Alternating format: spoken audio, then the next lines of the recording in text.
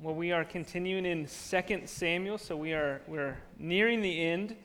But this morning we're going to be in 2 Samuel chapters 8 through 10 of 2 Samuel. So if you have your Bible, turn to 2 Samuel 8. We're not going to read all of the chapters, but we are going to read a good portion of them in a few minutes. And as we come to this section, this section marks, we're going to see, so if you weren't with us last week in 2 Samuel 7, there's a pretty big commitment, a pretty big covenant made between David and the Lord. So the Lord tells David, you're going to be my king, and you're going to have a place on a throne that's going to last forever. And so it's this eternal covenant that the Lord makes with David. And so David is seen as God's chosen king. It's an official, it's a covenant agreement that the Lord says, I'm going to do this with you and through you, David. So chapter 7 was a big mark in the life of David, as well as the life of Israel and their monarchy. And then chapters 8, 9, and 10, they follow chapter 7, and what they do is they illustrate an ideal reign of God's king. And so in these chapters, David is seen as the covenant king, the one that the Lord has committed to. David is seen as, if you will, the one who has God on his side.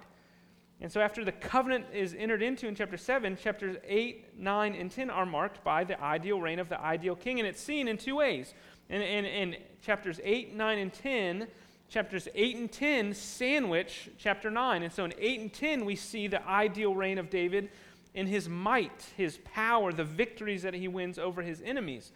He was clearly a man of war, David was. He was mighty and he ruled all of Israel well. And so there's one verse in here that says he administered justice and equality to all his people. So he rules well with might and power. So that's chapters 8 and 10. But chapter 9, in between these chapters of war, we see David, not only a mighty king who rules well, but he's also a king who has compassion, who shows mercy.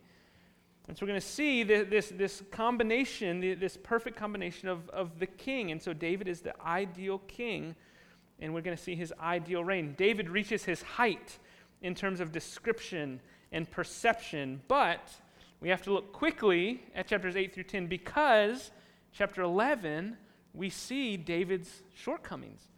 This ideal reign, it's very short because chapter 11, we see David's fall. And things begin to unravel rather quickly. So in one sense, these chapters are the calm before the storm. And because when David sins and his humanity comes through in chapter 11, things go south quickly. Well, let's begin. We're just going to read chapter 8. So it's just the first 18 verses. So chapter 8 is 18 verses. So follow along as I read as we pick up the story in 2 Samuel 8. Remember, this is after chapter 7, after God has made this covenant, this commitment to David that he's gonna be his king. Verse 1 of chapter 8. After this, David defeated the Philistines, and he subdued them. And David took Metheg-Ammah out of the hand of the Philistines. And he defeated Moab, and he measured them with a line, making them lie down on the ground. 2 lines he measured to be put to death, and 1 full line to be spared. And the Moabites became servants to David and brought tribute. David also defeated Hadadezer, the son of Rehob, the king of Zobah, as he went to restore his power at the river Euphrates. And David took from him 1,700 horsemen and 20,000 foot soldiers. And David hamstrung all the chariot horses, but left enough for the 100 chariots. And when the Syrians of Damascus came to help Hadadezer, king of Zobah, David struck down 22,000 men of the Syrians. Then David put garrisons in Aram of Damascus, and the Syrians became servants to David and brought tribute. And the Lord gave victory to David wherever he went. And David took the shields of gold that were carried by the servants of Hadadezer and brought them to Jerusalem. And from Beta and from Berothai, cities of Hadadezer, King David took very much bronze. When Toi, king of Hamath, heard that David had defeated the whole army of Hadadezer, Toi sent his son Joram to King David to ask about his health and to bless him because he had fought against Hadadezer and defeated him. For Hadadezer had often been at war with Toi. And Joram, that's the son of Toi, brought with him articles of silver and gold and of bronze. These also King David dedicated to the Lord, together with the silver and the gold that he dedicated from all the nations he subdued. From Edom and Moab, the Ammonites, the Philistines, Amalek, and from the spoil of Hadadezer, the son of Rehob, king of Zobah. And David made a name for himself when he returned from striking down 18,000 Edomites in the valley of Salt. Then he put garrisons in Edom. Throughout all Edom he put garrisons, and all the Edomites became David's servants, and the Lord gave victory to David wherever he went. So David reigned over all Israel, and David administered justice and equity to all his people. Joab, the son of Zeruiah was over the army, and Jehoshaphat, the son of Ahilud, was recorder, and Zadok, the son of Ahitub, and Amalek, the son of Abiathar, were priests, and Sariah was secretary, and Benaiah, the son of Jehoiada, was over the Cherethites and the Pelethites, and David's sons were priests. So here we have the first section. Let me show you here the outline. We're going to break it down into three sections. So we just read chapter 8 first. So we're going to see first, we're going to look at chapter 8, David and his enemies. And then second in chapter 9, we'll see David and Mephibosheth. And then third, we'll see David and the Ammonites. But we just read chapter 8. Let's look through that. So as we come to chapter 8, just to remind you again, it comes after chapter 7. Okay, that's basic math, right? 8 comes after 7. But that's really important to know when you're reading your Bible, because context helps interpret what things mean. And so chapters 8, 9, and 10 have to be understood in light of what comes before. We don't just drop in chapter 8 and say, oh, well, here we are. No, there's a line, a storyline that we follow. And so chapter 8 is showing the outworking of God's covenant promise to David in chapter 7. Immediately after the writer recorded the phenomenal promises that the Lord revealed to David, chapter 7, he began presenting materials that demonstrate their fulfillment. And so 8, 9, and 10 is showing the fulfillment of God's promises made to David in chapter 7.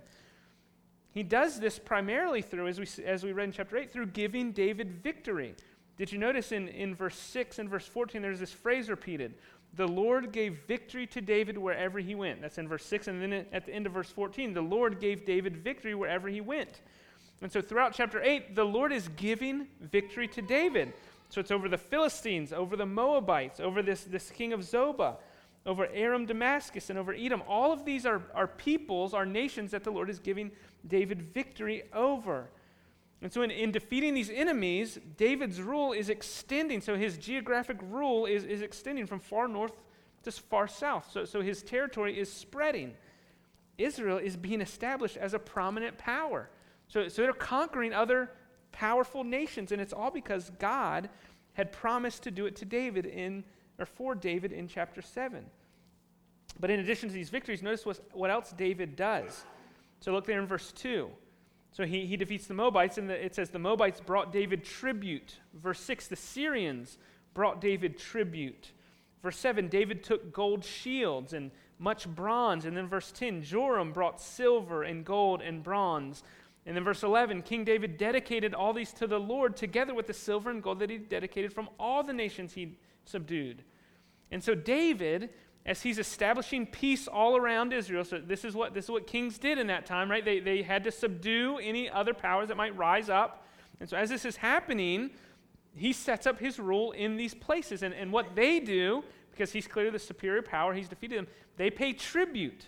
They say, okay, you are the greater power. And so they send him tribute. And so he's defeating all these nations, and all of this gold and silver and bronze is coming. And what David is doing, right, he's not taking these and hoarding them to himself, but what is he doing? He's dedicating them to who? To the Lord. He's dedicating all of this to the Lord.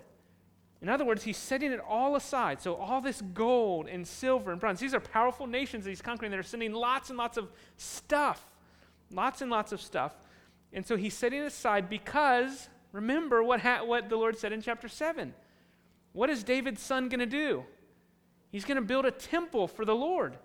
And so David says, I'm not the one who's going to build the temple, but I know my son is, and so all this stuff's going to be really helpful whenever the time comes. So I'm just going to dedicate it to the Lord, and it's just going to be stored until the time comes, until my son is commissioned to build the temple. And so he's not hoarding it to himself.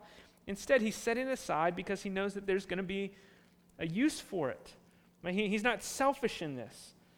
And so in doing this, we could miss this, but in doing this, David is being set forth as an ideal king. And so in Deuteronomy 17, you can just write this down. This is a significant chapter when it comes to Israel and the monarchy, because all the way in Deuteronomy, which was before 2 Samuel, Moses gives Israel warnings about when they get a king. He's going to say, okay, beware, this is going to happen, this is going to happen, this is what a king's going to do. And he gives these prohibitions, and one of the things, let me just read, I'm going to read 2 verses from Deuteronomy 17. So listen to this. Is Moses telling the Israelites, the monarchy isn't anywhere close to being carried out in Israel when Moses is saying this, okay, but he's saying, okay, when a king comes, here's some warnings. So listen to what he says. Here's verses 16 and 17 of Deuteronomy 17. Moses says, "Only he, that is the king, must not acquire many horses for himself, or cause the people to return to Egypt in order to acquire many horses, since the Lord has said to you, you shall not ever return that way again." And Moses continues, "And he, the king, shall not acquire many wives for himself, lest his heart turn away, nor shall he acquire for himself excessive silver and gold." And so these are warnings that Moses laid out for the kings of Israel. And so here in 2 Samuel 8, David is being laid out as the ideal king. He's faithful to the Lord. He doesn't acquire excessive silver or gold for himself. Instead, he dedicates it to the Lord. And even that strange thing about he hamstrung the horses. So some of you animal horse lovers will say, well, that's not fair. Why would you do that? That just simply means that they couldn't run like they originally could. Right? So they can't be weapons of war anymore. So he hamstrings the horses. So David, instead of saying, wow, look at all these horses, let's add them to the military might of Israel, he says, okay, we're going to hamstring them. Okay, I'm not going to acquire many horses for myself because Moses said, don't do that. So he's following, not only is he refusing to get lots of gold and silver for himself, but he's also refusing to build his military through the use of horses, which the Lord says don't do it. And so he is Israel's ideal king. And so there in verse 15, I think this is a good summary of David's rule so far. It says, David reigned over all Israel, and he administered justice and equity to all his people. And so he is a good king, right? For the Israelites, it's good for them to have this king in power. And so here in chapter 8, we see an important truth, which is simply this: the Lord gives the victory. And I think that's a basic application point from chapter 8. The Lord gives victory. One thing is clear is that God's promises of chapter 7 are driving the action in chapter 8. And all of the success, every victory that David accomplishes here, it's not because of David's power, it's not because of David's might, it's not because of David's ingenuity or his military prowess. Instead, it's because the Lord gives him victory. The Lord gives victory. And he must give victory. And he does give victory because he's promised to do so. And so for us, now we're not fighting Philistines or Moabites, and so don't hear me say, that some people would say, well, look, Christians are supposed to wage war at all the other nations. That's not at all what this is saying, right? This can never be used for evidence of Christians waging war. That totally misses the point. We're not fighting. We don't wage a war nationally. Right? So we don't believe that America is a Christian nation with God on its side uniquely. So we're not fighting Philistines and Moabites, but as Christians, we are in battles every day, aren't we? Christians are in battle. So we wage war. Let me give you 3 of our enemies. The flesh, right? You are your greatest enemy in this Christian battle. Right? Don't think, well, it's Satan, it's the world, it's outside. No, you're waging war against yourself. I'm waging war against myself. So we wage war against our flesh. We do wage war against the world and its systems and Satan. So the flesh, the world, and Satan, these are things we wage war against. They all oppose us on a regular basis. But the application from here is that our hope, so whatever battles you're facing, and whatever sin struggles you're dealing with, fleshly desires, whatever it is, your hope in the midst of these battles isn't primarily fight harder, plan better, run away, anything else. Primarily, that's not your hope. Your hope primarily is to recognize that the Lord is the one who gives victory. He can and he will, especially when he's made promises that are related to your battles. He's the one that we turn to and we call upon. So don't just try harder and say, I've got to stop this, I've got to fight this, I've got to be nicer. No, we say, Lord, help me. Lord, give me victory, because the Lord does.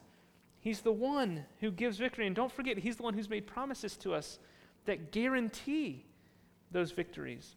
And so in the same way that David's victories in chapter 8 are driven by the Lord's promises in chapter 7, so too any hope of Christian victory in this life must be driven by God's promises to us. And so our assurance of victory is directly connected to his promises. And so if we start claiming promises for things he hasn't promised, right, we're wrong, we're in error, we're off track.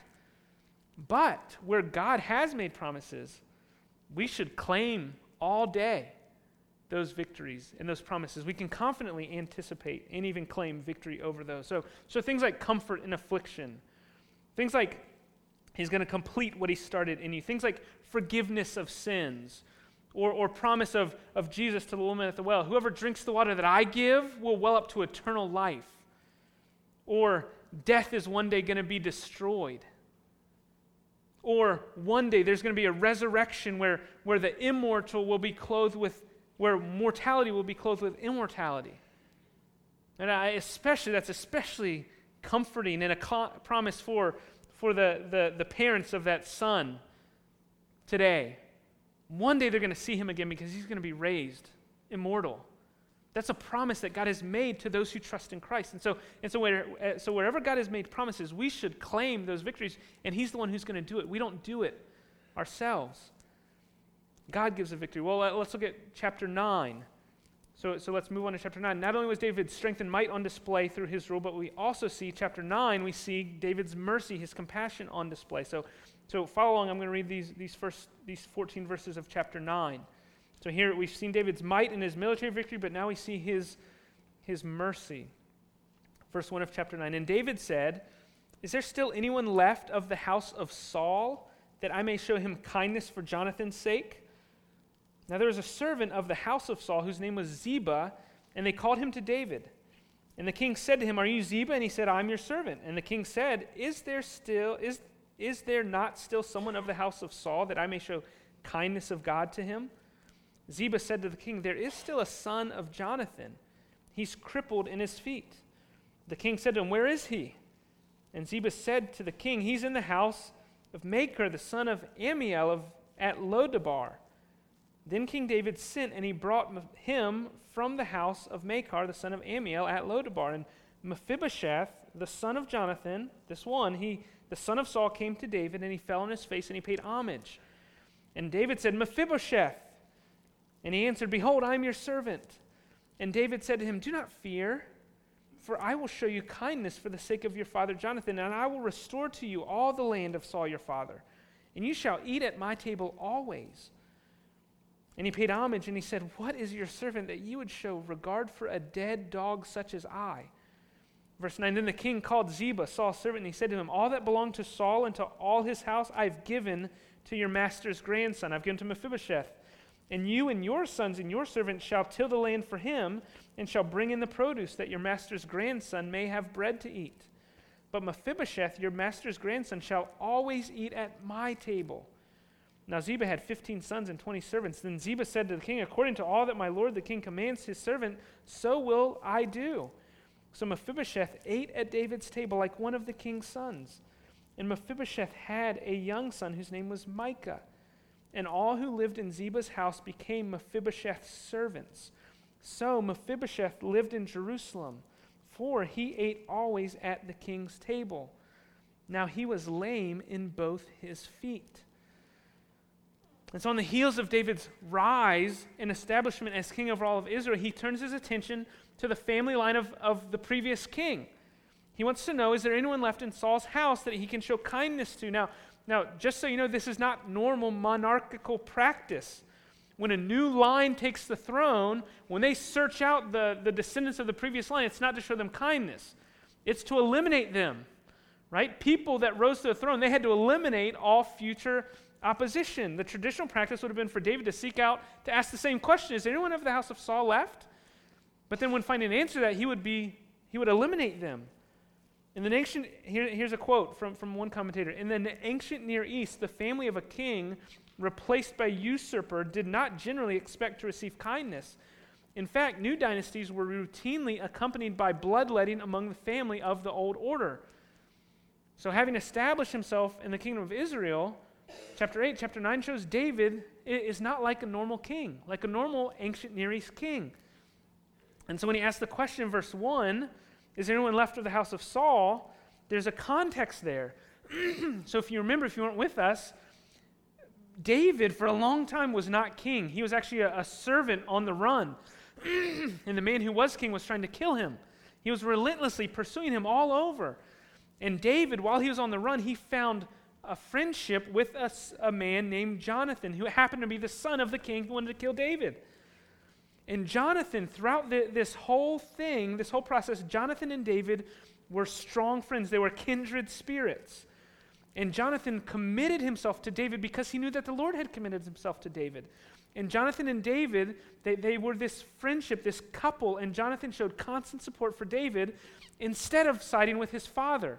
So Jonathan, if he sides with Saul, he becomes next king, but he says, no, that's not what the Lord wants. I'm gonna befriend David, and I'm going to be his supporter. And so in chapter 20 of 1 Samuel, David and Jonathan, this is kind of like their parting meeting, they make this covenant together. And David, and Jonathan says to David, don't ever forsake my house.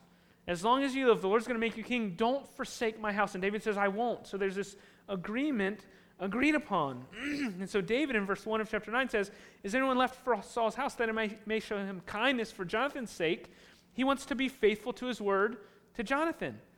Now, Jonathan's gone, everyone's gone, there's only one man left. How easy for David to have said, it doesn't really matter. I know I said that, but it doesn't matter now.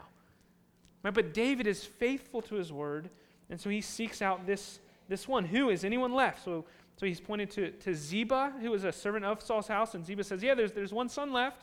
Verse 6, Mephibosheth, the son of Jonathan, the son of Saul. So he says, Ziba, go get the son that you're telling me about. So Mephibosheth comes before him, verse 6. Mephibosheth comes and he falls down. And David said, Mephibosheth. And he answered, behold, I am your servant. And so just imagine, enter into the experience of Mephibosheth here. Right? He's a member, the only member left of the former line that was ruling over Israel. Now the new king has called him. Remember, he's the only one left. So he goes to the king and he says, behold, I'm your servant, falls down. Right? Imagine the fear of Mephibosheth. What's going to happen? Why does the king want to see me? I'm the only one with my last name left in the whole world. Why does he want to see me, the new king? So he falls down, and notice how David responds. Verse 7, David said to him, do not fear. He knew Mephibosheth. Don't fear. I'm going to show you kindness for the sake of your father Jonathan. I'm going to restore to you all the land of Saul your father, and you shall eat at my table always. And Mephibosheth says, what is your servant that you should show regard for a dead dog such as I? And so David says, don't be afraid. I'm going to show you kindness. I'm going to restore to you all the land of Saul, and I'm going to give you a seat at my table, not like this weekend, not like this month, not like for a year, but always. As long as you live, you're going to be welcomed at my table. You're going to have a seat.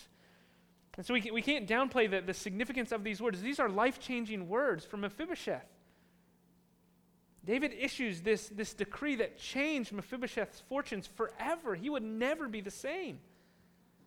He had received the favor, the loving kindness, the mercy of this king, of whom he was a natural-born enemy. And this, chapter 9, shows us the gospel of grace.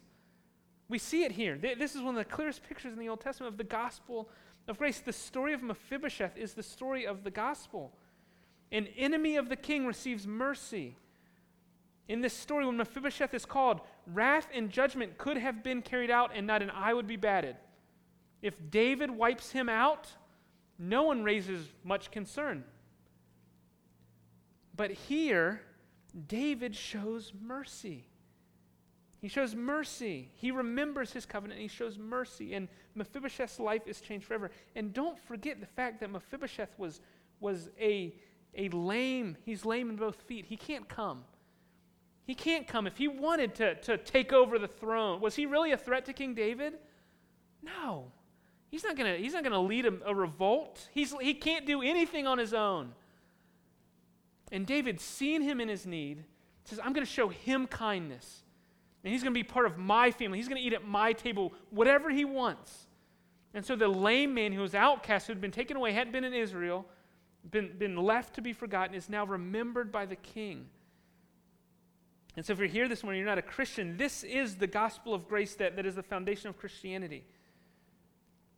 Because the story of Christianity is built upon not David, but the greater David, Jesus, who is a far better king, who's a more faithful king, who's far more merciful king than David. And Jesus offers mercy to those who don't deserve it. He's merciful. He's a merciful king. And it's not as though you have to make yourself better, heal your lame feet, and walk to his table. He knows better than that. If that were the case, no one would ever come. No one could ever come. Instead, Jesus sees you in your sin and says, come forth. Come, welcome. You're welcome in my family, part of my table forever. No cost, no price, no duty, just blessing and mercy. That's the offer that Jesus makes to all of you this morning. Come to my table, be part of my family. I mean, think about Mephibosheth, no family left. And here's the king, the most powerful man in the world saying, come be part of my family. The invitation that Christ offers to you is far greater than that. I don't know your past, I don't know what your family life is like, but you may be lonely. Jesus offers a better family. He offers acceptance and love and mercy, not based on what you deserve or what you've done. That's the beauty of it. None of us deserve to be in the family. That's what grace is. And so if you're not a Christian, come to the table. Jesus is for you. He's ready and willing to show you mercy. Turn from living outside of the kingdom and come to the King. You will not be turned away. And if you're here and you're a Christian, the song we sang last week, carried to the table, this should just remind you, you've been carried to the table. I've been carried to the table. We don't deserve to be here, yet here we find ourselves. In relationship with the King of the universe, the almighty, all-powerful Jesus who's freely forgiven our sins. Here we are. How did we get here? What is your servant that you should show regard for a dead dog such as I? That ought to be all of our refrain when we think about the mercy that's been shown us in Christ. One commentator writes, the first principle in grappling with God's love is to realize that he has no business loving who he loves.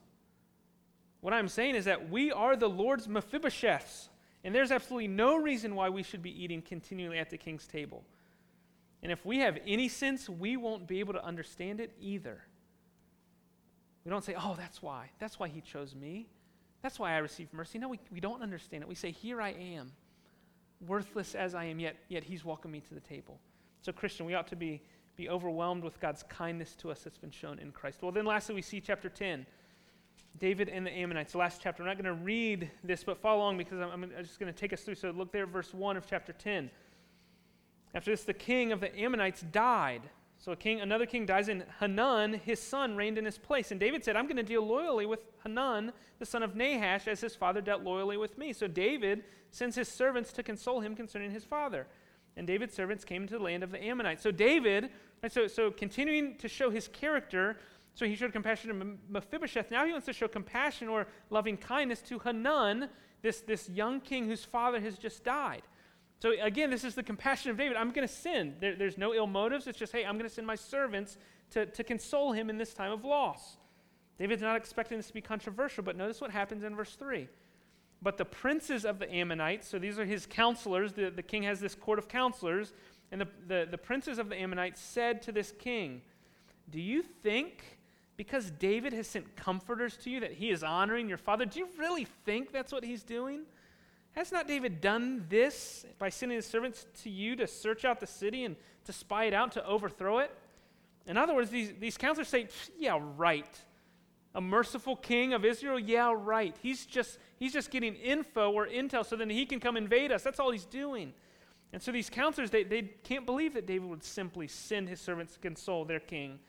So they say he's ill-intentioned, he's scheming, don't believe him. And so, verse 4, he listens to these worthless counselors. He took David's servants, he shaved off half of the beard of each, and he cut off their garments in the middle at their hips and sent them away. He took the servants, he shaves off half the beard, and he cuts off their garments at the waist, so there's nothing below the waist, and he sends them, he says, go on home. This king has embarrassed, has humiliated these servants.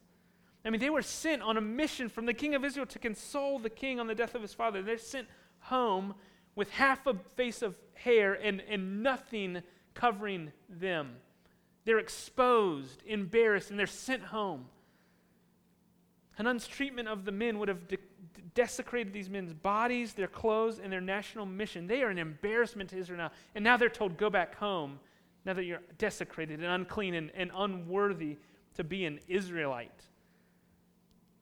I mean, these actions render these men violators of God's law, right? So part of the Torah, the law of the Israelites was men were supposed to have full beards, and they were supposed to have a certain robing that they wore. That was part of their identity as Israelites. And so when they're sent home, they're violators of how they're commanded to live.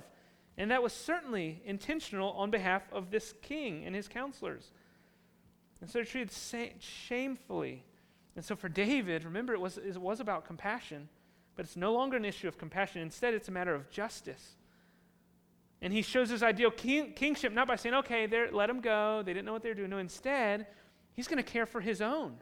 He's going to shepherd them. He says, okay, verse 5, when it was told David, he sent to meet them. So he sent some people there, probably got some clothes or something to cover up. And he meets them. And David says, remain at Jericho until your beards have grown, and then return. Don't come back yet. I don't want your embarrassment to be mounted upon a mountain. Just stay there. Don't worry about it. Stay there. When you're ready to come back, come back. And so he sends them to Jericho. Then he says, come on back. And so, I mean, that's kind of David, right? That's his compassion to those of his own that he sent on this mission. Well, the Ammonites, as the chapter continues, they know that David's not going to receive this well. And so they know this is going to provoke David. And so this sets the stage for the coming battles between Israel and the Ammonites. And this is actually going to play a part in chapter 11. But the Ammonites, they know David's going to retaliate, so they gather all these soldiers. And it's not just the Ammonites. Now all these Syrian groups of people join the Ammonites in verses 6 through 8. So there's just all these groups that are coming to the aid of this king. And so David sends out his forces to fight. And when verse 9, so here war is gathering, the storms are gathering, storm clouds, war is about to happen. When Joab saw that the battle was set against him, both in front and in the rear, he chose some of the best men of Israel, and he arrayed them against the Syrians. The rest of his men he put in the charge of Abishai his brother, and he arrayed them against the Ammonites. And so it's almost like here's the Israelites in the middle, there's Ammonites on this side, and there's Syrians on this side.